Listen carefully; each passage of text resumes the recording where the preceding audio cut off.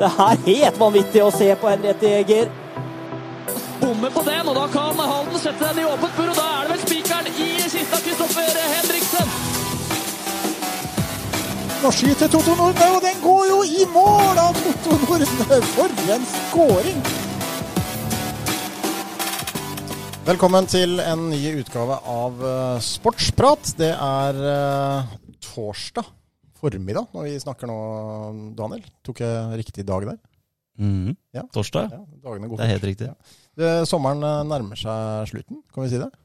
Ja, i hvert fall for min del. Jeg begynner på skolen neste uke, så den kommer til å hitte bra i trynet etter 5 måneder på ferie der. Ja, er det full guffe, eller? Fra start, eller? Nei, det er jo litt sånn der Oslo Met har jo mye sånn der forhåndsregler og sånn, så det er en del Zoom i starten, og så vi er jo bare nede i gymsalen, vet du. Så, eller ikke bare, men vi kan være der nede, så da blir vi litt skjermet mot alle andre, så vi får se litt hvordan det blir. Vår venn og kollega Ole Jakob Herft, han har rotet seg bort på Vestlandet. Du trasker rundt i noen fjellheimer og noe greier, tror jeg? Ja, han sendte snap fra Fløyen i stad. Ja. Der var jo vi, når var det? Kvalikamp til Kvikk. I dag var det 0 sikt. Så han hadde kommet seg opp i shorts og regn. Så klasse. Ja. Klasse Ole Jakob. Men han kommer sterkere tilbake, han. Vi kan jo bare ta med det da, at du skal jo bo da i Oslo, flytte til Oslo sammen med kollegaen vår her i Halden Arbeiderblad, Sebastian Eriksen, som mange kjenner. Og dere, når dere skaffet dere leilighet, så gikk dere høyt ut her, i forhold til hvor dere endte opp i hvert fall. Ja, det var liksom inn på Finn der, filter, Bygdøen. Ja. Det er det vi går for. Så det er midt på der. Liten par minutters gang ut i huk, og så det er liksom litt der vi Tour de Finans er jo det vi skal sikte oss inn på der. Dere har jo sett på Exit og tenker at dere må jo bo standsmessig på en måte. Ja, vi kommer fra Halden, så vi går for det høyeste her, ja. Vi skal snakke om så mangt, om diverse lokale idrett og alt mulig, men det kan vi jo gjøre sammen med dagens gjest, som er, sånn som jeg kjenner, i hvert fall ganske så godt oppdatert på det meste her i byen, Daniel. Og ja, du kan få lov å introdusere en du, for du kjenner den godt du også. Ja, jeg gjør det. Mannen er tidligere fotballspiller, tidligere fotballtrener i Tisteren. Nå er han fotball-PT. Min tidligere lærer, Kjetil Andreasen, velkommen. Takk for det, Daniel, takk. Litt nærmere mikrofonen, Kjetil, så folk hører hva du sier. Ja, hvordan står det til? Jo, jeg tenker at jeg er en av de få som fortsatt har ferie, så det er vel derfor jeg sitter her på en torsdag formiddag. Det er eneste grunn til, ja, ikke sant? Men du er jo lærer, og ja, det er mye snakk om lærerne og de 8 uker feriene. Hva tenker du om det? Jeg tenker som alle andre lærere at det er vel fortjent. Det er ikke tvil om det. Nei, ikke sant? Det er jo sånn der, men det er ikke lenge til nå, for det braker løs.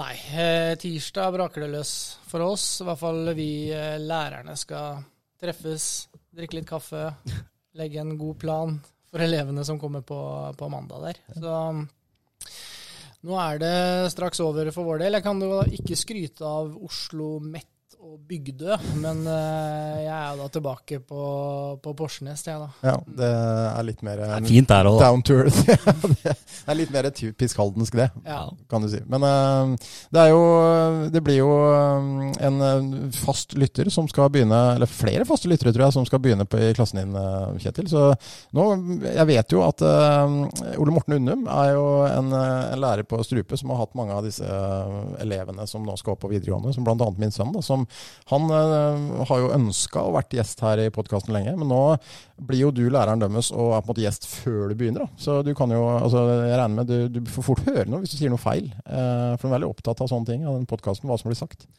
Alltid litt sånn stresset når vi får nye elever i forhold til hvilke krav som er og sånn, men da er det jo deilig å høre at Unnum har hatt de før. Da vet du at det ikke har vært all verden, så da vil det være ganske enkel og grei skurring for vår del. Så det er deilig. Så det ser jeg ikke på som veldig utfordrende. Nei, det er godt å høre.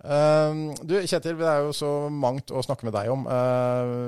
Jeg kan kanskje begynne med, altså, faren til Kjetil er jo, Jeg vet ikke om dere har den debatten i familien, hvem av dere som egentlig var best i fotball. Fordi å vokse opp som sønn til en Kvikke-veteran, da, som Kjetil har gjort, det er sjelden sånn at barnet blir like god som faren, og faren har vært veldig god, men da snakker vi kanskje på et litt annet nivå. Men hva tenker du? Vi debatterer det ikke veldig ofte. Dere gjør ikke det? Nei, men vi snakker mye fotball, det gjør vi. Men lite rundt det, altså. Så jeg prøvde å følge med litt på de lagene som Atle har hatt. Altså, jeg sitter sånn og smugtelt hvor mange ganger jeg har vært med, og hvor mange ganger han har vært med, og litt sånn. Og hva som har stått. Så følte jeg tappte når Jokke skrev at det var ren snillisme at jeg fikk være med, så da diskuterte vi noe aldri mer. Nei, da ble det stille, men... Jeg ble jo slått av faren min med igjen. Ja, du gjorde det. Eller vi tok ut meg selv da, på vårt drømmelag. Ja, det er sant. Men det kom aldri med. Men det skal sies at faren din, Daniel Øystein, han var en habil målskårer, eller en god målskårer på litt lavere nivå, riktig nok, men han skåret mye mål. Ja, det gjorde han. Og jeg husker jo godt når jeg signerte for Berg der. Knut Nilsen så jo hvem etternavnet mitt da. Forventet litt der. Enorme sko å fylle der. Det ble vel 2 mål på 18 kamper, eller? Ja. Men jeg husker jo, altså Kjetil, du er jo 5 år yngre enn meg. Jeg husker veldig godt generasjonen din, da, årgangen din, som vokste opp i Kvikk der. Det var en sagnomsust generasjon der, med mange, mange gode spillere. Dere hadde et veldig, veldig bra lag. Og den oppveksten din var vel preget av fotball, og det var vel det stort sett dreide seg om, eller? Ja, til manges frustrasjon av de årgangene som var rundt, så ble vi kalt en gyllen årgang. Ja. Det bruker jeg ofte fortsatt. Men min oppvekst gikk i fotball og håndball, egentlig. Jeg spilte håndball frem til jeg var 16. I Tisteren? I Tisteren, under legendarisk Jan Hermansen. Og vi hadde et godt håndballag. Pølle var der nede, blant annet, og... Han kastet jo spyd på fritida og kastet håndball minst like hardt når vi spilte. Så han var en god bidragsyter der. Vi hadde et bra lag. Så jeg hadde en morsom balloppvekst, hvis det går an å si det. Og du vokste opp da på Nybo, men spilte i Kvikk. Og det var ikke bare du, det var vel også Anders Dahlbro som også vokste opp rundt Tisteren stadion der og spilte i Kvikk. Altså, var det noen komplikasjoner rundt det, eller? For det var ikke bare det. Nei, altså gikk vi Basak skole da. Ja. Jeg møtte Ole Næss. Legendarisk Tisterens mann Ole Næss her om dagen. Han lurer fortsatt på hvorfor jeg ikke spilte fotball i Tisteren i ungdommen. Men det hadde jo med faren min å gjøre, som var Kvikke-mann, og vi reiste dit, men jeg syklet også da ned til Tisterenshallen og spilte håndball, og det var helt uproblematisk i en tid hvor det egentlig kanskje var litt trøblete, for når vi skulle trene egentrening på Tisteren stadion, så ble vi alltid jaget av Steinar Nord. Han kom alltid og meldte at det er ledig på strupegutta, det er ledig på strupe. Ja. Så vi ble jaget, men vi fikk lov å spille håndball, og det var morsomt. Ja, det er ikke dårlig bare det. Men altså, det var jo da faren din Tille da, og Ronny Mathisen som var de to som dro i gang denne årgangen da, Øyvind Halle Mathisen, sønnen til Ronny, som jo faktisk spilte på landslaget sammen med Jon Karev og Jon Arne Riise. Husker jeg var på Voldsløkka og dekka U17-landskamp. Mange gode spillere. Øyvind var kanskje den som sånn sett dro det lengst av alle, men det var flere.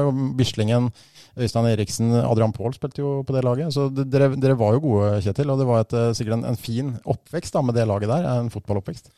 Absolutt, jeg husker vi hadde, og det tenkte ikke vi så mye på den gangen, vi hadde hele sentrallinja på kretslaget, altså vi hadde 2 stoppere, 2 sentrale, 2 spisser. Det har jeg egentlig ikke tenkt noe særlig på, helt til jeg begynte å bli engasjert i krets selv, og da innser jeg at det er ganske unikt, egentlig. Nei, vi hadde det jo... Vi var vel en gjeng som var ganske seriøse, egentlig. Vi trente mye, men jeg ser jo at vi brukte mye tid på strupe, og det er det mange som gjør nå også. Så det var nok grunnlaget for at vi ble såpass bra. Og så kan man jo si at dere kunne sikkert dratt det lenger, flere av dere, men det er jo ganske mange her som har fått en solid antall A-kamper for Kvikk, og også spilt på høyere nivåer, så det var jo... Det ble jo bra, men det kunne kanskje vært dratt enda lenger, noen av dere. Ja, absolutt. Vidar Ståhl sa det veldig, veldig greit. Han mente at den gjengen var for smarte til å bli fotballspillere. Altså, vi hadde liksom en del andre valg, da. Ja. Så det at jeg kanskje var den som dro det lengst, det er kanskje ikke noe godt tegn. Mens de andre Valgte andre ting. Du var kanskje minst. Ja, nemlig. Ellers så hørte jeg rykter, altså det husker jo ikke jeg, men det fra du var sånn 8-9 år, så hadde noen sett deg spille fotball da, så hadde de kanskje ikke trodd at det var deg, fordi du var en skikkelig plugg på denne alderen her. Du var rett og slett god og rund. Jeg var feit, ja. Det er riktig det. Jeg var feit ganske lenge, faktisk. Men jeg hadde liksom habile ferdigheter allikevel. Jeg husker jeg ble nekta, eller ikke nekta, men jeg ble begrenset mat hjemme. Fikk skomamelk. En av få som har vokst opp på skomamelk, kanskje. Ja, på den tiden der, ja. Det var mye helmelk da. Ja, det gikk hos oss. Så jeg var tjukk lenge, vil jeg si, frem til jeg var 12, tenker jeg. Ja, det var en historie da om faren din som så dere spilte kamp på strupe, og så kommer det en annen forelder bort da, til Tille som ikke visste at du var sønnen hans, som sa han lille runde der, han er ikke dårlig, tenk om han tar av seg noen kilo, sa han da til Tille. Og uten å vite at det var sønnen hans han snakket om det. Så den er fin. Men du vokste av deg, og du ble jo også tidlig, på en måte, faren din var jo veldig forsvarsspiller. I gamle dager så vokste man jo opp, og man var jo et sted på banen som man passet inn ut fra fysikk og ferdigheter, og så ble man der. Men sånn var det ikke det med dere. Dere spilte litt forskjellig, og du spilte jo egentlig ikke forsvar da i oppveksten. Nei, jeg spilte spiss sammen med Bislingen. Bislingen løp og renset unna alt som var. Han kastet seg inn og offret livet, og jeg trippet rundt og fikk tak i det som ramlet ned. Så det var en fin rolle. Og så spilte jeg mest kant når jeg ble tatt opp på A-laget, venstrekant. Og så var det Roa Breivik som ville ha meg ned som bekk, men det var jeg ikke så veldig interessert i. Da ble jeg kant og spilte litt venstre og litt høyre og litt sånn frem og tilbake. Men så endte jeg vel Breivik forsvant, og så kom jeg meg inn sentralt på midten. Jeg tror egentlig kanskje det var der jeg hadde mine beste sesonger som indreløper egentlig i Kvikk. Og så var det han Breivik som skulle hente meg igjen da, sammen med Erland Johnsen til Follo. Så da var jeg bekk der. Da var du bekk igjen under Breivik. Det var, men som du nevnte, altså på drømmelaget her som er blitt tatt ut av i våres, så Jokke Jonsson, som da er fotballekspert på Eurosport nå, han skriver jo da følgende om Kjetil Andreassen. Dette er ren snillisme av meg. Du blir tatt ut som venstrebekk da. Var egentlig bare rør med han, og en masse skader når jeg trengte han som mest. God spiller med stort potensial, men som aldri klarte å ta det ut. Han selv vil nok si at skade var grunnen, men jeg kan avsløre at det var hodet, skriver Jokke. Og jeg regner med at du har meldt litt med han om det etterpå. Ja, vi melder jevnt. Han er... Ja, en kjempefyr, så jeg har veldig sansen for han. Jeg synes det er, men han treffer på det han skriver. Jeg vil ikke si det var, jeg tror ikke det var snillisme egentlig, men jeg tror nok at jeg ikke ble toppspiller på grunn av huet. Det tror jeg. Ja, men på hvilken måte da? Nei, jeg tror jeg var for glad i veldig mye annet. Ja. Jeg tror jeg selv tenkte at jeg var glad i å trene. Og var nok glad i å trene, men jeg var ikke nok glad i å trene til å ta det siste steget da. Så... Jeg var litt sånn at hvis vi skulle til Sogndal på busstur med Follo, så synes jeg det var litt kjedelig. Å skulle reise helt over. Da ville jeg gjerne kanskje finne på noe annet, egentlig. Innerst inne, da. Jeg husker vi kunne trene dobbelt også med Follo der inne, og jeg kunne pendle da fra Oslo til Follo 2 ganger om dagen. Det var jeg heller egentlig ikke interessert i. Da kjørte jeg heller en sånn litt sånn styrkeøkt, middels styrkeøkt på idrettshøyskolen. Ja. Så jeg ser jo nå at hvis du skal ta det steget, så må du ha den ekstremt brennende interessen. Da. Jeg hadde nok ikke den, så jeg kom ganske langt på sånn middels pluss fotballinteresse. Det er jo mye å si. Altså, jeg husker jo, jeg har et minne av deg som ung, og det var... Jeg husker jo Tille som spiller, jeg hadde ikke sett, jeg spilte jo selv, og så hadde jeg ikke sett det laget ditt så mye, men jeg husker jeg var inne i Østfoldhallen en gang, og så om det var debuten din på Kvikks A-lag, eller om det var en kretslagskamp, jeg lurer kanskje på, men det var masse folk der inne, og dere spilte mot, jeg tror det var mot et veldig bra lag, om det var Sarpsborg eller et eller annet sånt, hvor du da spilte inne, og Det første du gjorde i kampen var å dra en finte på en Sarpsborg-bekk som bare forsvant, og det var en ganske høyt avansert teknisk finte, som publikum liksom bare, oi helsike, hva skjedde der? Og liksom og da tenkte jeg, alle dager, hva det her sønnen til Tille? Jeg skjønte jo ingenting, og du gjorde det. Men du hadde jo gode tekniske ferdigheter, egentlig, til å være dårlig? Til å være venstrebekk. Ja, absolutt. Men jeg var spiss egentlig helt frem til jeg var 17, og var jo egentlig, jeg var også på noen landslagssamlinger. Det var litt sånn morsom greie, for jeg ble også tatt ut til noen sånne landslagssamlinger. Og sammen med Øyvind var veldig god i et par av de matchene vi hadde der. Skulle være med videre, husker jeg. Og da var det sånn at jeg var der inne for å være med på en kamp på fredag. Og så skulle samlingen vare hele uka. Og når kampen var ferdig, så ville han landslagstreneren Hans Knudsen, han ville at jeg skulle være resten av uka. Det var egentlig ikke så interessert i selv. Men det var litt fordi jeg visste selv at jeg ikke var i sånn kjempegod form. Så jeg visste at den matchen her kommer til å sitte i en stund. Så det var litt sånn samtale med faren min på at jeg kanskje ikke ville, og han måtte pushe meg for at jeg skulle være resten av den uka. Så jeg var også med på den gjengen der, da. Så men de var brennende interessert på et annet nivå enn det jeg var. Men den finta, Harald Stensorne, som jeg hadde som lærer på toppidrett på St. Olav, han døpte om plassen i Østfoldhallen til Kjetil-plass. Altså den er husket, den finta der. Ja, den er husket. Men den er fra ikke noe mer fantastisk enn den der romjulsturneringen. Ja, romjulsturneringen var det. Ja. Ok. Og jeg husker den faktisk jeg også, for jeg husker at jeg ble så stresset over responsen på finta, og jubelen som kom, for det var jo ikke vanlig i det hele tatt. For egentlig kom jeg da alene med keeper. Jeg tror jeg sparket i kunstgresset, og ballen bare spratt ut langt. Så det var sånn kort minutes of fame der. Men det eneste jeg husker er jo finta, ikke hva som skjedde etterpå. Nei, så det er litt sånn deilig brannsår der etterpå, eller? Inne i Østfold. Ja, på den tida der. Det var ikke noe spøk på den tida. Det gresset der inne? Mareritt å være keeper på. Ja. Men det ble jo en god del sesonger, da, som du sier, i Kvikk og i Follo, og etter endt karriere, så det var ikke så mange år siden du tok dine siste steg som spiller heller på Tisteren, og du gjorde jo et comeback, og det må vi jo nesten bare snakke om. Det har jeg notert med. Fordi det comebacket, det kommenterte jeg, og det er en av de sykeste kampene jeg har kommentert, fordi Kjetil bare kom med deg mot Notodden. De ledet serien, gjorde de ikke det? Magne Hoseth på midten der. Og han var jo helt King Kong bak i forsvaret der. Jeg tror ikke det var ikke mange som skjønte hva som... Nei, jeg tror ikke noen, og Kjetil kanskje ikke selv heller, men altså, du var jo assisterende trener til Glenn Ståhl. Det her var i 2016. Glenn Ståhls første sesong. Kvikk var veldig gode, hang med i toppen der, og plutselig forsvant alle midtstopperne. Jeg vet egentlig ikke hva som skjedde der, om det var noe bryllup og noe greier, var det ikke det? Da han gifta seg den dagen. Ole var skadet, og det var Jakob også. Ja. Så vi manglet 3 mann. Det er litt morsomt, for jeg skrev melding nemlig for jeg snakket litt med Harris. Og Harris mente at det var litt trøblete før Vålerenga-matchen da. Hvor alle var borte.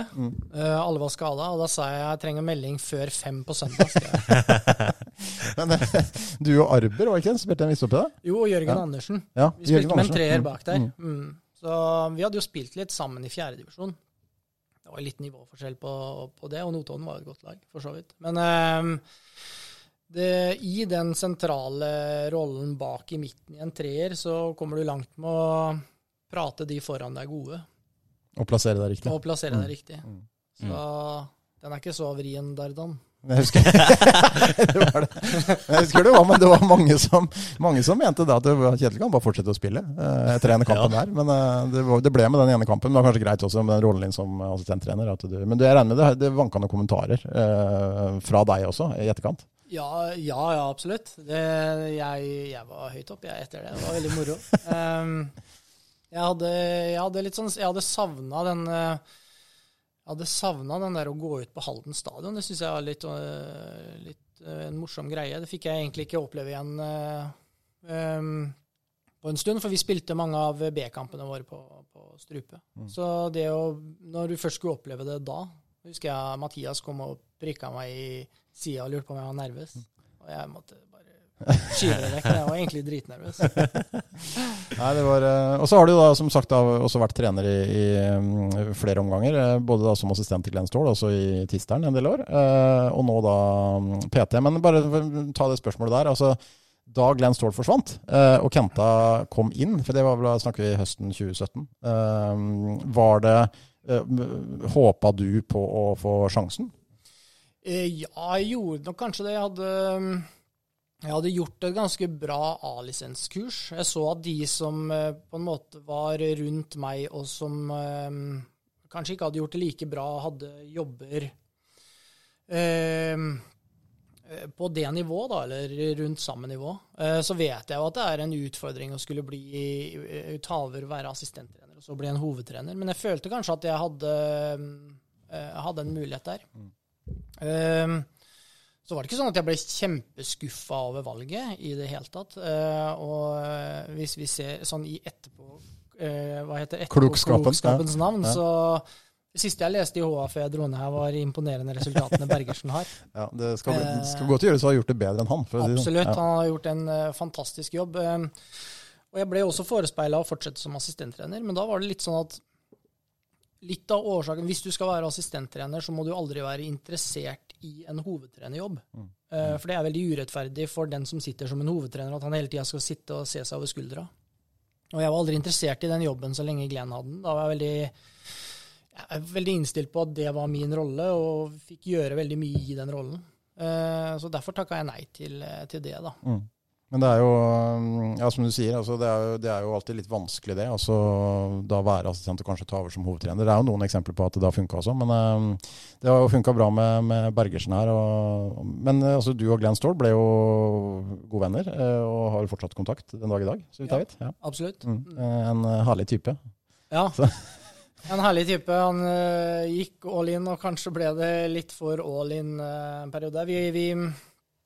Vi trente et vanvittig mye, og den spillergruppa som taklet det første året var jeg enormt imponert over. Altså vi var på strupe, jeg tror jeg møtte opp 4:30, jeg dro hjem sånn i 9-tida, da hadde vi spilt fotball, og vi hadde trent fotball, vi hadde løpt, vi hadde trent styrke, vi hadde trent spenst, vi hadde mer eller mindre gjort alt på en gang. Så at de tålte den belastningen og holdt det der, det gjorde at vi fikk veldig gode resultater også. Med jobber ved siden av familie, ja. Jeg mener altså andre divisjon er jo det er jo et tøft nivå, sånn sett. Men ble du kanskje også litt sånn, altså når Glenn Ståhl var ferdig da, og spillerne hadde kanskje fått litt nok av det kjøret, at da på en måte du også ble med på laget litt, fordi at du er jo da en del av et team. Så det blir jo litt sånn, altså det er kanskje vanskelig for deg da, hvis du skulle tatt over og på en måte plutselig gjort noe helt annet da. Altså det er en litt vanskelig situasjon. Absolutt, det er jo et produkt vi på en måte skaper sammen, selv om vi hadde en del diskusjoner, kanskje spesielt rundt belastningsdelen. Så jeg tror jeg tror kanskje det var fornuftig, altså sånn at jeg ikke, og så trenger de andre stemmer og litt sånn, og Jørgen er jo en kjempeflink fyr, og det teamet de fikk med Kent og Jørgen var veldig, veldig solid. Vi må snakke litt om Kvikk i dag, eller nå. Det synes jeg. Det har de gjort seg fortjent. Ja, det synes jeg. Altså, de har jo i 2 år bare vunnet fotballkamper, Daniel, og bare fortsetter å vinne. Vålerenga 2-5-0, altså meget overbevisende, må vi bare si. Ja, det er flyt da, men det er greit. 5-0 det er jo helt greit. Ja.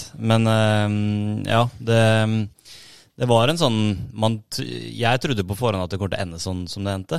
Men da fikk jeg klar beskjed av Dag og Løsen, oppmann til Kvikk, at vi skal ikke undervurdere noen her.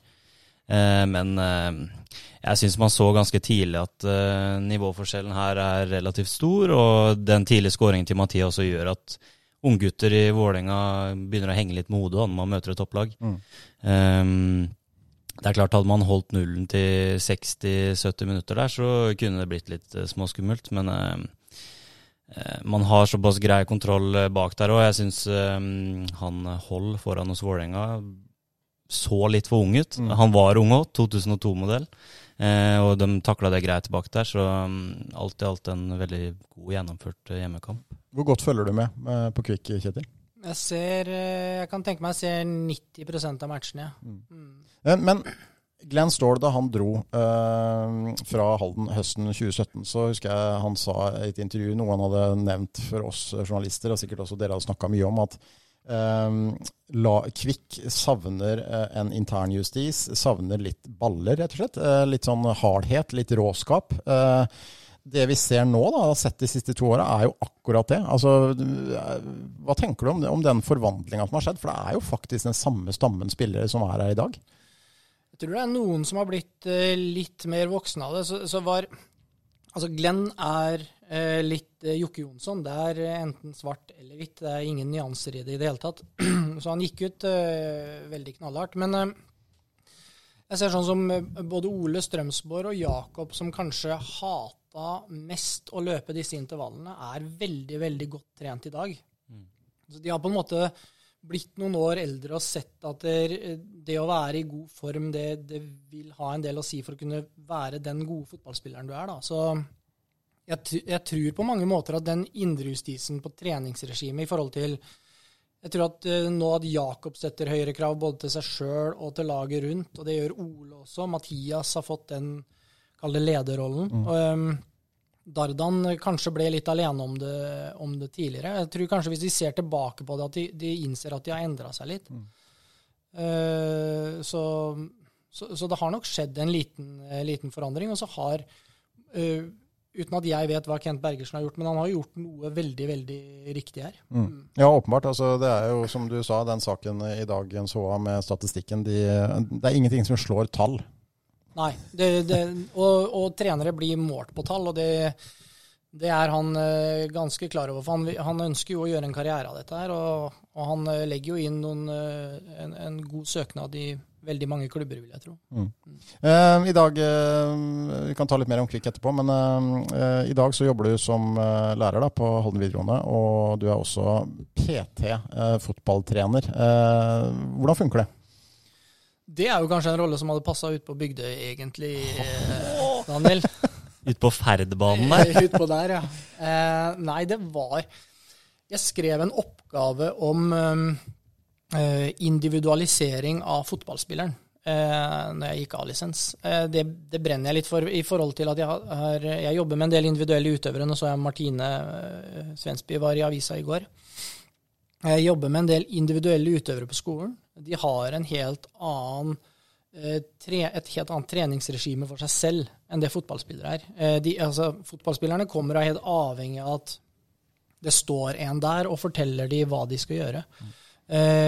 Martine, eksempelvis, da, som langrennsløper, får et treningsopplegg og følger det slavisk selv, uten at treneren nødvendigvis er til stede. Så det var den ene delen av det. Hvordan vi kan få de utøverne til å liksom bli mer selvstendig, altså fotballspillerne. Og så mener jeg at rollekrava i fotball er så forskjellig. Og hvis du ser på en normal fotballtrening, så inneholder den 45 minutter med ulike øvelser, hvor alle spillerne gjør det samme, uavhengig av hvilken posisjon de spiller. Og det er jo egentlig helt håpløst at en midtstopper skal trene på de samme tekniske momentene som en sentral midtbane skal gjøre. Så sånn kom jeg opp med liksom en tanke om at det må gå an å spesialisere litt sånn som keepertrener, da, at du kan trene en sentral midtbanespiller i de situasjonene han kommer mest opp i, eller henne. Så det er det jeg jobber med de individuelle utøverne, og sette de opp i å orientere seg på farger i stedet for spillere, orientere seg, jobbe med første touch, jobbe med bevegelsesmønster, altså den delen av det. Hvor mange spillere er det du jobber med, eller har jobbet med? 6 stykk. Ja. Ulike posisjoner. Noen i Sverige og noen her. Og så har du også hatt en del, vet jeg, med Kvikks 07-lag å gjøre? Ja, for det var den andre delen av det. At jeg synes det er litt sånn urettferdig bygd opp i forhold til at i en del klubber så er det mye foreldretrenere, og mye foreldretrenere er veldig, veldig bra. Mye teknisk kompetanse, men kanskje ikke så mye taktisk kompetanse, heller ikke så mye rent sånn strukturmessig hvordan legge opp treningsøktene da. Og da er det veldig urettferdig at du kanskje, hvis du er 14 år, så får du en kvalifisert trener, og er du 13 år, så får du en foreldretrener, og det gjør du helt frem til du blir 16. Så da gjorde jeg det her for å kunne tilby meg å fylle opp de hullene som finnes i ungdomsavdelingen rundt omkring. Og det mener jeg. Nå har jeg vært i Kvikk, og Harris har funnet en veldig god løsning der. Jeg er inne på de laga før de får trener selv, i den overgangen akkurat i det de skal begynne å spille nier der. Sjuerfotballperioden. Så jeg har vært nå er jeg i 06, jeg har vært i 07, 08. I går hadde jeg trening for damelaget til Kvikk. Så jeg blir brukt litt her og der. Og så har jeg vært i Strømstad og vært i Ås, rundt A-laget til Ås i fjor, når de hadde litt trøbbel. Ja. Men det er blitt som du hadde håpet, liksom? Eller kunne du ønske at du hadde enda mer å gjøre? Eller er det sånn at tida strekker kanskje ikke helt til? Du har full jobb ved siden av også? Nei, tida strekker ikke til. Og jeg la frem en sånn romantisk tanke hjemme om at det ville frigjøre helger og gi færre dager. Men jeg sa aldri noe om at det gir lengre dager, så jeg har jo flere treninger etter hverandre på de dagene. Så jeg har solgt inn sånn skjult. Ja, ikke sant. Daniel, du har hatt Kjetil som lærer. Det har jeg. I 3 år. I 3 år, ja. Hvordan var det? Det var veldig bra. Jeg og Kjetil hadde et veldig fint forhold. Han har jo gitt meg en karakter som har gitt litt sånne ringvirkninger her i HA, egentlig. Vi hadde et curlingkurs oppe i Halden ishall, eller det er jo ikke Halden ishall, Halden curlinghall, eller hva kaller man det? Halden curlingsenter, jeg tror jeg til og med. Ja. Hvor da første gang jeg spiller curling, litt nybegynnerflaks, tror jeg, for vi hadde litt sånne presisjonsøvelser og sånn. Og endte opp da med toppkarakter, som jeg da har brukt i shuffleboard-diskusjoner med folk i HA. Ja. Som har hatt litt forskjellig utfall, da, fordi noen ganger så gikk jeg litt høyt ut, og presterte jo så langt unna de toppkarakterene i shuffleboard. Men jeg vet hva du tenker selv, Kristian? Mye på grunn av måten du kom inn til den shuffleboard-turneringen på. Og når HA-sporten har interne arrangementer, så er det gjerne ganske høyt konkurranseinstinkt. Det er mye trash talk. Og når Daniel sier på forhånd da, at jeg fikk 6 i curling, det her jeg er best. Og etterpå så lurte vi hvem i huleste var det som ga deg den 6-eren i curling. Og da sitter svaret her i dag. Så jeg vet ikke om du har noe til å si til ditt forsvar? Nei, jeg er bare overrasket over at dere drar sammenligning mellom shuffleboard og curling. Jo, men det har jo litt med hand-eye coordination og litt feeling på sånne ting å gjøre. Prinsippene er mye av det samme. Ja, jeg blir nok svar skyldig, men han var vel vanvittig på å koste da. Det var nok kostinga som var... Som ga den 6-eren der. Ja, det må ha vært det. Jeg skjønner ikke hva for noe annet det kan være. Men historien om David Louise vil jeg gjerne høre om. Husker du den historien? Nei, det gjør jeg ikke, tror jeg. En tentamen om David Louise, som jeg skrev, og som... Den handlet om David Louise. Husker du ikke det? Jeg har fått mye rart av deg også, Daniel, gjennom mange år, men... Jeg leverte den inn, og jeg og Kjetil hadde såpass bra forhold, altså jeg tålte det her, men da tok vi det litt foran klassen, den totalen der, og det var noe sånn... Hva var det? En kapasitetsanalyse, tror jeg, som jeg baserte på David Louise. Så det var rett og slett bare en helbom på oppgave, og leverte mye bedre neste halvår, det skal sies, men akkurat den oppgaven der, den var ikke veldig fin. Nei, det var bom, ja. Vi hadde mye morsomt med den, han husker det ikke så godt nå, men han brukte det mot meg i 2 år etterpå. Det er skremmende, det er kanskje skremmende hvor lenge siden det er du gikk ut. Ja, det er for så vidt også veldig sant. Såpass ung. Men jeg husker vagt noe rundt David Louise, men jeg husker ikke hele greia. Jeg gjør ikke det, altså. Nei. David Louise kunne man jo skrive mange oppgaver om, egentlig. Han er jo et kapittel for seg. Det var liksom, det var litt random at det var akkurat David Louise også, fordi han var liksom ikke verdens beste midtstopper eller på den tida der, så jeg vet ikke... Det var litt sånn blødning der. Sånn er det. Også kjent Kjetil som en stor Barcelona-supporter. Jeg husker, Kjetil var jo naboen min tidligere, og jeg husker kampen da Barcelona slo Paris. Var det 6-1 det ble? Den er jo kanskje det råeste comebacket i Champions Leagues historie. Og da husker jeg jo at vi hadde vinduet oppe, og jeg tar ikke feil hvis jeg hørte Kjetil da en god del meter gjennom en del husvegger. Det må ha vært en ganske sinnssyk opplevelse. Det å være fotballsupporter, det jo sånn følelsesmessig helt fantastisk, egentlig. Det kjenner du jo til, ser jeg for meg. Så det stemmer jo. Altså den matchen der var jo en match man hadde egentlig gitt opp, og så fikk man litt blod på tann, het Cavani skåra, det var det 3-1-målet, altså reduseringen. Da var det egentlig ferdig. Og det var på en måte ferdig når Neymar satt frispark også.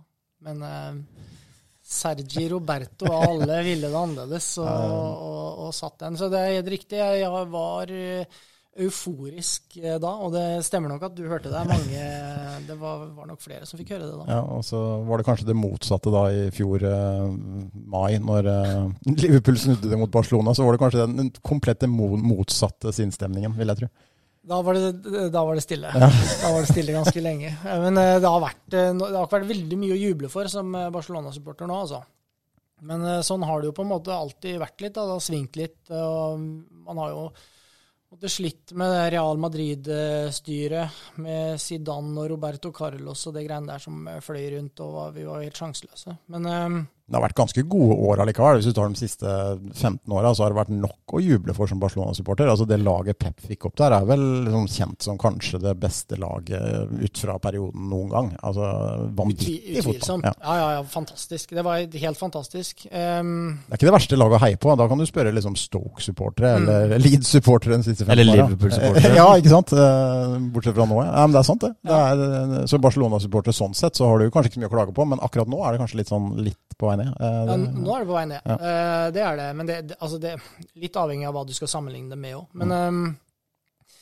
Men det var også tørt i den perioden hvor Real var så gode, altså med Zidane der. Det var tørt da også. Men sånn vil det vil alltid svinge litt. Så det blir jeg tror det blir noen tunge år, også for spansk fotball nå faktisk. Real ser ikke veldig bra ut i heller, sånn sett i forhold til en del, eller noen engelske lag. Men det sånn at tyngdepunktet allerede har, den maktbalansen har blitt forskjøvet allerede, og vil fortsette ytterligere, tror du, på grunn av de enormt pengesterke og store klubbene litt lenger nord? Ja, det kan nok være, men jeg tror liksom, altså Barcelona og Real Madrid vil man alltid måtte, og Bayern vil man liksom alltid måtte ha med, uansett. Men det kanskje ikke best lenger, for det var de for år siden. Nei, ikke i det hele tatt. De ikke det. Men jeg vet ikke om du skal fortsette med salt i så... Altså, nei, men altså, det var ikke det, men det en interessant diskusjon, fordi at for noen år siden så ble jo spansk fotball bare ansett, for, altså de beste klubbene var i Spania, og de beste spillerne var i Spania, og sånn kan man jo si med fasit i hånd hvis vi ser på resultatene, sånn det ikke lenger. Nei.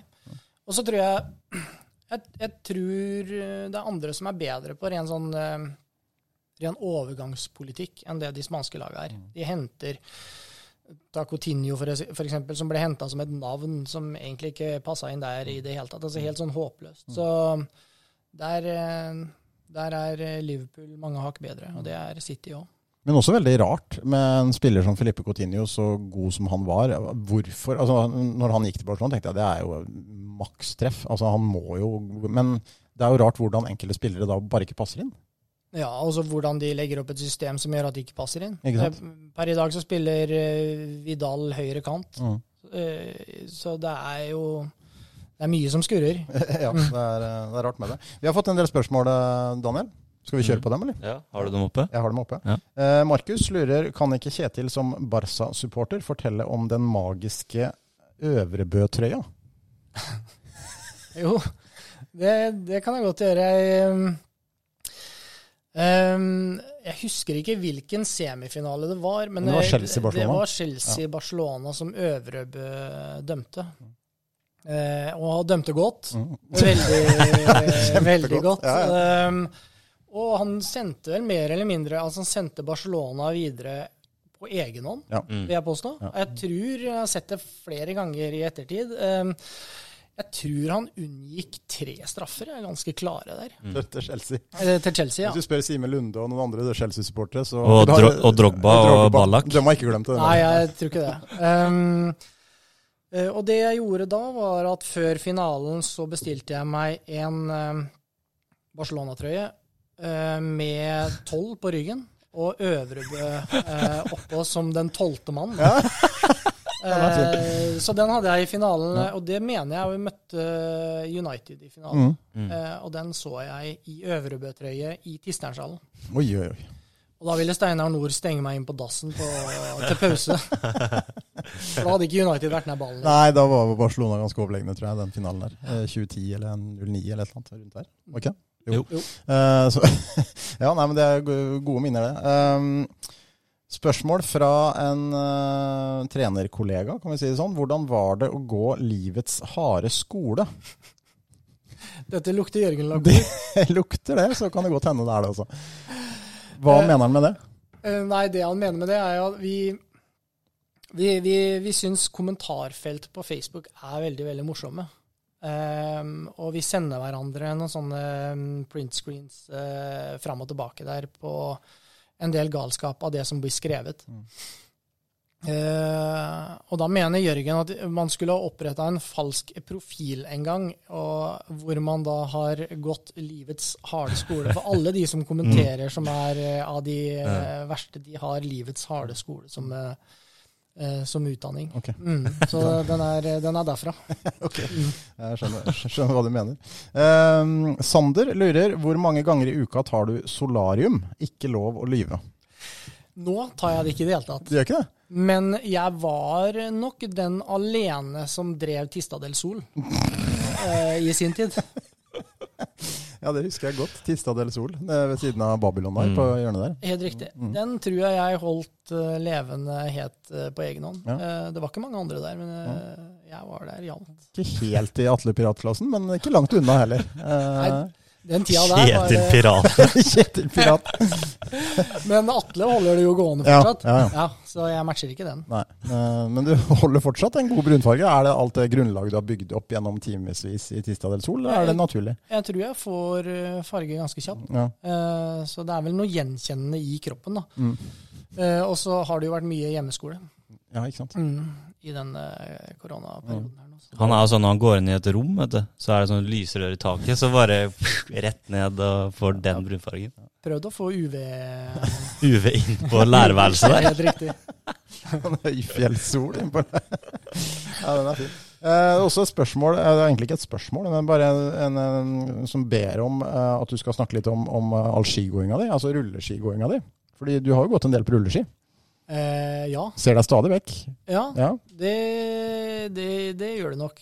Jeg går en del. Jeg har det som en fin treningsform egentlig. Altså relativt skånsomt, trener store deler av kroppen og altså gjør at du får på en måte sett litt da. Så, rundt i byen? Ja, jeg er livredd for bakker da. Jeg altså nedover. Ja. For jeg har trynet et par ganger. Og det er sånn som sitter i. Så jeg prøver å gå så flatt som mulig. Egentlig har Halden en dårlig by å bo i. Ja, i utgangspunktet er det det. Bare komme seg ut mot Skjebbær og sånn, vel? Det er helt riktig. Jeg har vært rundt Skjebbær nå et par ganger, faktisk. Ellers er Braveien nå ganske sånn, hvis du holder deg unna Oddebrubakken, så er jo egentlig Braveien nå ganske flat og grei. Ja. Jeg går der også, går ned ved Låby og ut Rokke. Så jeg bruker det som en fin treningsform sammen med at jeg løper litt. Jeg kunne aldri funnet på, altså rulleski, det hadde gått helt gærent. For jeg synes det ser så sykt skummelt ut. Miste kontrollen med rulleski i for stor fart. Ja, jeg har gått på det 2 ganger. Ja. Faren min har jo fått meg ut på det, vet du. Ja. Det er vel den tyngste rulleskigården som Rokkesletta har sett, vel. Så jeg nedover der, det hadde vært skummelt. Da blir det fart. Ja, da blir det fart. Men det er som du sier, det er god trening. Absolutt, og det er mange, det er et ganske stort, kall det rulleskimiljø, men jeg tror ikke det. Så jeg vet at faren til Daniel går en del, og det er flere som går en del og bruker det som en fin treningsform. Ja, jeg ser jo stadig vekk folk på rulleski, og det er ganske høy prosentdel av de gangene jeg ser at det er deg. Så, men det er kanskje noe med at vi bor i nærheten av hverandre også. Men det er helt sikkert god trening. Skal vi ta litt om annen lokal idrett også? Du jo haldenser, Kjetil, og følger vel sånn rimelig greit med, i og med at du har hatt mange forskjellige idrettsutøvere på skolen, og heier vel på HTH Komet, du, som alle andre haldensere, regner jeg med? Ja, absolutt. Ja. Absolutt. HTH spilte sin første kamp i går, Daniel. Du var vel veldig få som fikk overvære den kampen på grunn av strenge regler, men det ble tap mot Mors Team.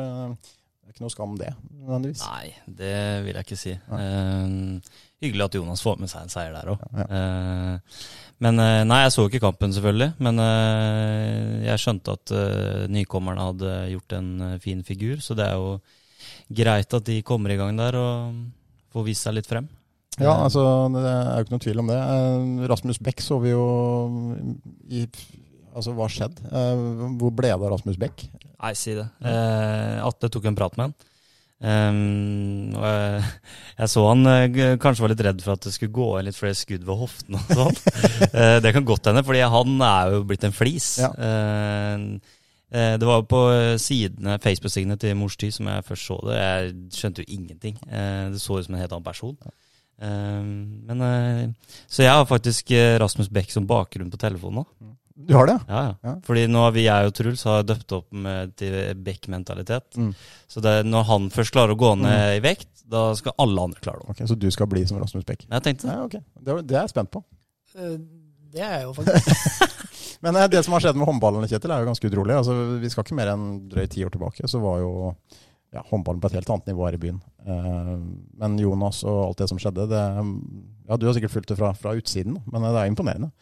Ja. Veldig, og håndball har på en måte alltid kall det fascinert meg, eller følt meg litt siden jeg spilte litt selv, og gode gamle Tisterningen med Rino Bråten og Paulsen, da, som tusler rundt her nå. Han var jo også en fantastisk kant. Så allerede fra den tida der med Sigvald og sånn, så var det jo morsomt å se håndball, og ganske bra.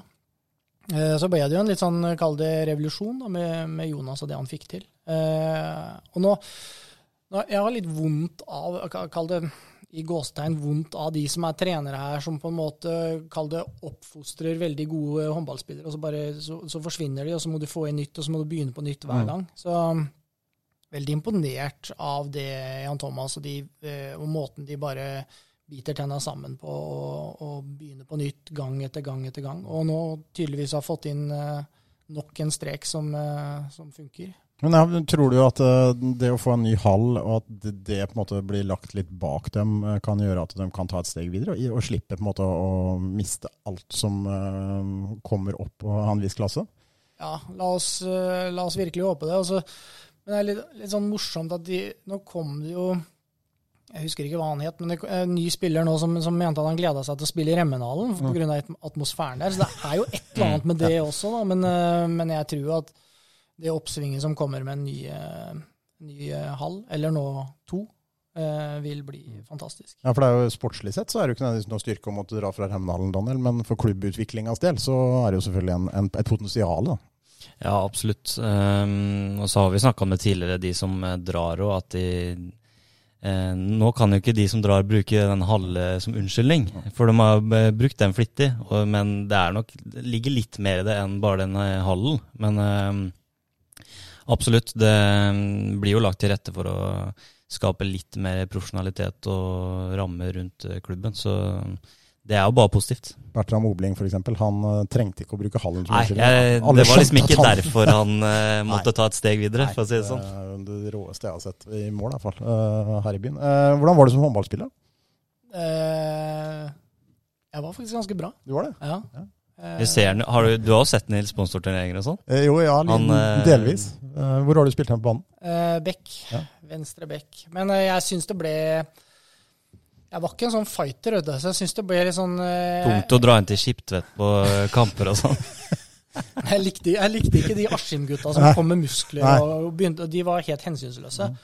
Så jeg ga meg i tide der.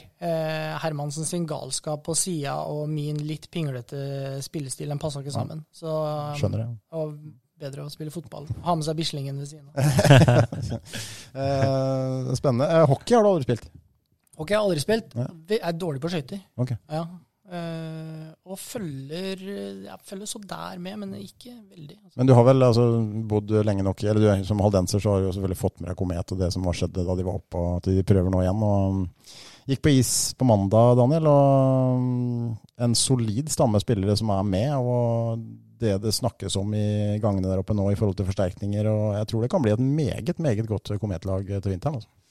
Ja, det den stammen du snakker om. Det flere gode aldensere og litt østfoldinger eller Viken-folk. Så det ser jo veldig bra ut. Jeg skjønte at Engebretsen og gutta hadde 2-3 navn på blokka der. Så, Ugne Sisas på god vei tilbake. Det høres ut som noe som vi kan like. Har ikke det skjedd før? Jo, at han har takket for seg, og så litt sånn snur på E6 litt sånn Einar Egeland som la opp 3-4 år på rad der. Føler liksom den historien har vært der før. Takker for seg i Komet og spilt sin siste kamp. Også. Det lurt da. Ja, da kan jo en lønna øke litt, vet du. Kanskje. Men jeg vet ikke om du har hatt mange hockeyspillere på skolen? Det har du kanskje? Ja, det Einar Egeland. Ja. Det var jo en opplevelse i seg selv. Ja. Nei, fantastisk type. Historie på Einar Egeland. Jeg hadde han i første klasse. Vi på kanotur i første klasse alltid. Einar var jo en sånn allerede da en relativt røslig kar. Og så overbeviste vi Einar, jeg og Jørund, overbeviste Einar om at Jørund hadde vært spesialsoldat tidligere. Og at han hadde et spesialtriks hvor han kunne knekke bein bare med hjelp av fingrene, som en sånn krok, eller sånn saks da. Og det ble Einar altså så fascinert over, at Jørund som en sånn liten, tynn spjæling kunne få til det. Så han brukte hele den turen der på å spørre Jørund om han ikke kunne lære han det trikset, for det skulle han bruke på hockeybanen. Og når vi til slutt, og det fyret han Jonas, han spilte innebandy, Jonas Pettersen, ja. Martin Slån og de som gikk i den klassen, de fyret opp under det her for å få Einar til å kjøpe den her, og han kjøpte det for alt det var verdt. Så endte det altså opp at han ble så skuffet over at han hadde gått på den spøken der, når vi avslørte den utover kvelden, at han satt seg under en busk og spiste alle pølsene han hadde med seg. I ren frustrasjon. Einar Egeland. Kunne vært skrevet bok om Einar Egeland. Ja, fantastisk fin fyr. Du hadde jo da ditt drømmelag også, da, Kjetil, for å ta det, tidligere i år her. Mange kjente kjære navn der, av dem du har spilt med både i Halden og utenfor. Jeg vet ikke om det var noe spesielle der som du bet deg merke i, Daniel, men la merke til at ikke Arbers og Drane Jørgen Andersen var det. Nei, den var ikke der. Dem du spilte sammen med i comebacket. Det var litt skuffende, egentlig. Det har vel innerst inne med at den treeren, den styrer jeg alene. Ja, ikke sant. Vi måtte bare ha med to. Ja, og så la jeg merke til at du tok med da Jørund Valseth, som vel Jokke Jonsson betegnet som, han hørte mye om den, men han var aldri der. Skrev Jokke, det jo ganske betegnende for Jørund. En fantastisk fotballspiller som stort sett aldri spilte. Ja, helt riktig. Jeg husker første gang jeg så han satt på tribunen, og da tror jeg han skåret 4 mål på 70 minutter eller noe sånt. Vanvittig målskårer, litt sånn Solskjær-type. Ikke veldig rask, ikke veldig teknisk, men han trengte på en måte bare sånn 5-10 centimeter til siden og dunka det inn. Vanvittig potensial. Men bare gå kjapt gjennom laget. Thomas Sandem i mål, selvfølgelig, som var et fyrverkeri på alle måter.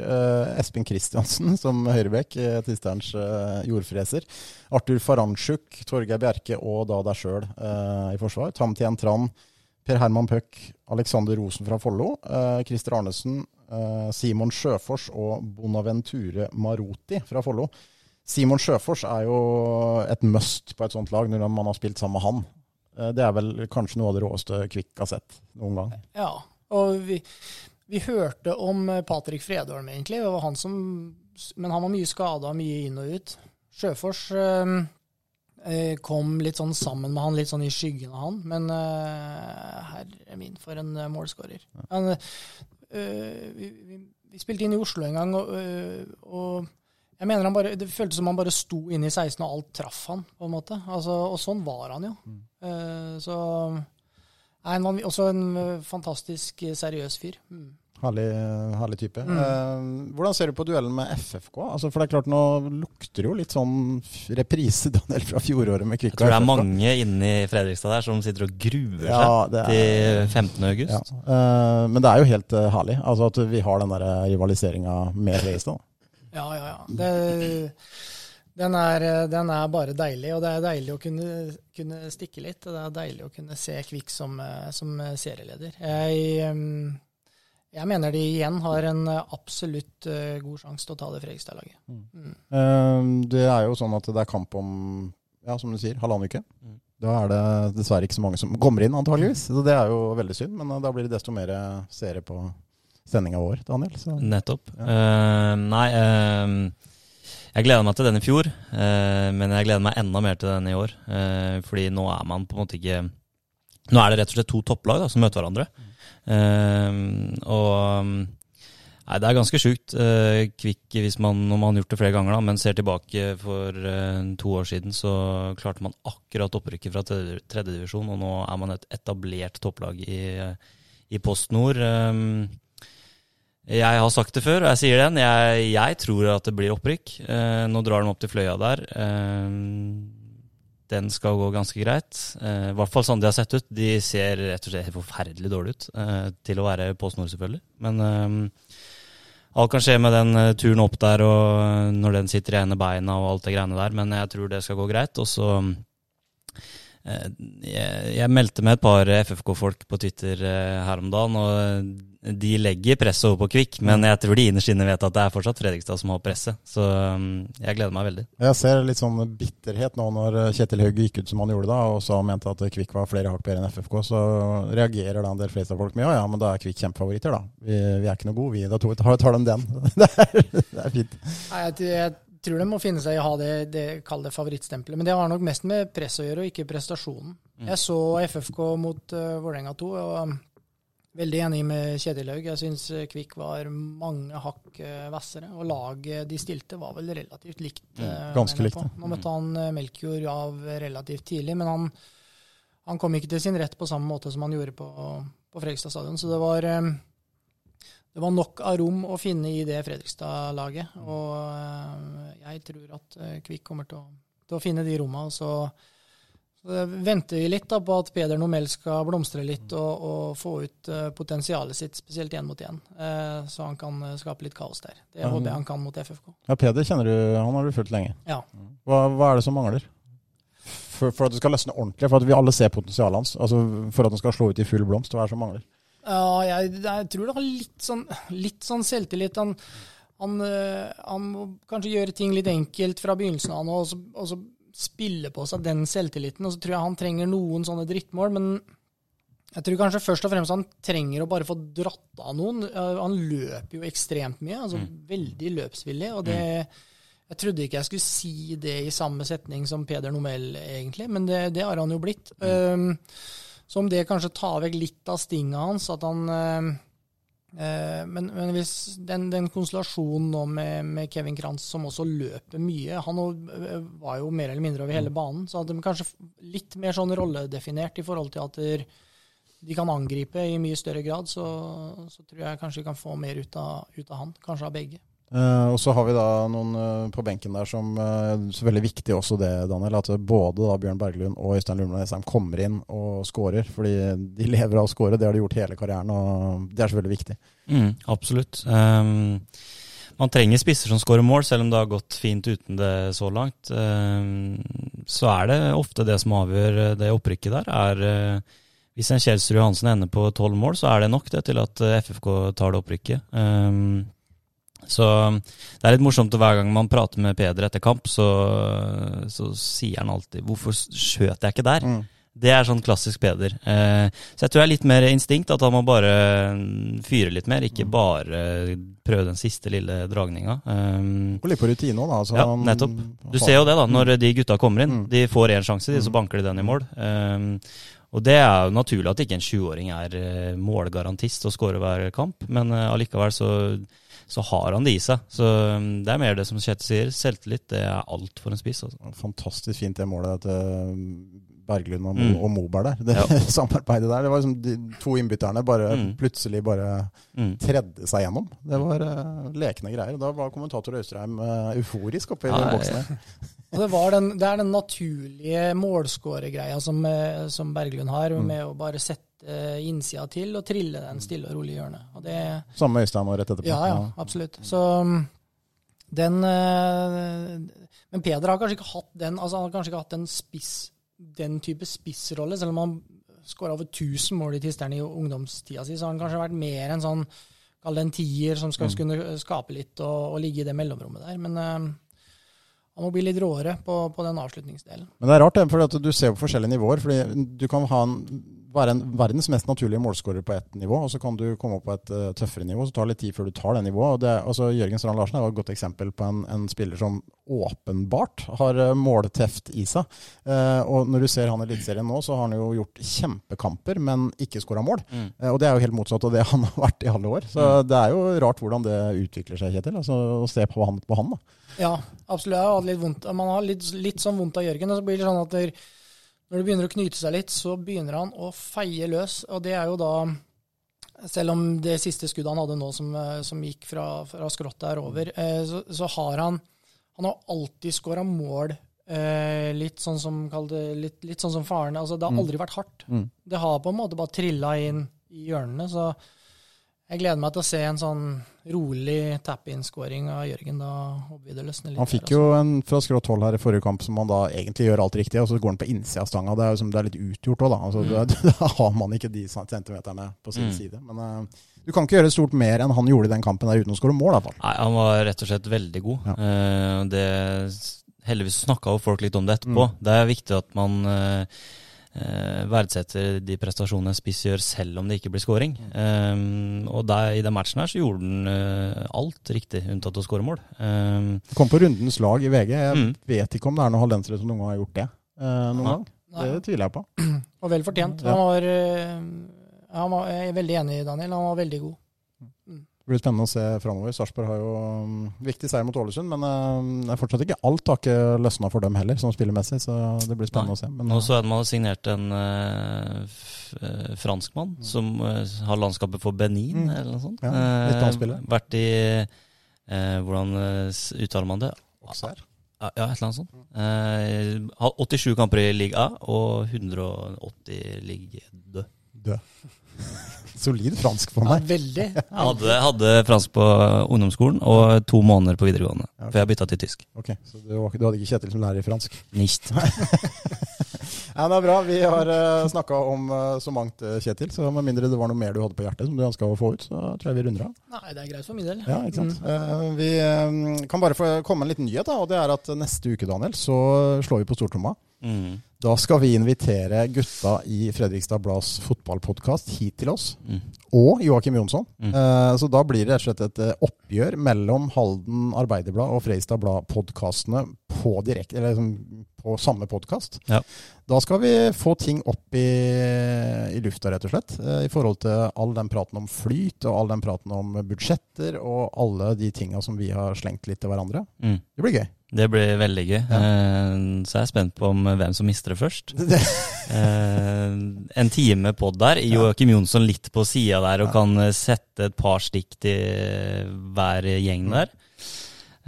Det kan bli stygt. Det kan bli stygt. Det kan også bli helt fantastisk. Så vi gleder oss. Det skal du høre på, Kjetil. Ja, det skal jeg absolutt få med. Kan du ha på sånne ørepropper mens du ligger i solariet? Det går det? Ja, det går an. Tisdag del Sol er nedlagt nå, jeg har konstatert, så jeg må finne meg et annet sted. Ja, men takk for at du kom, Kjetil. Ha en god sommer videre. Like måte. Og så er vi tilbake neste uke som en spesialpodcast, så får du ha det fint på Bygdøy, Daniel. Takk. Ha det. Har du et enkeltpersonforetak eller en liten bedrift? Da er du sikkert lei av å høre meg snakke om hvor enkelt det er med kvitteringer og bilag i fiken. Så vi gir oss her, vi. Fordi vi liker enkelt. Fiken, superenkelt regnskap.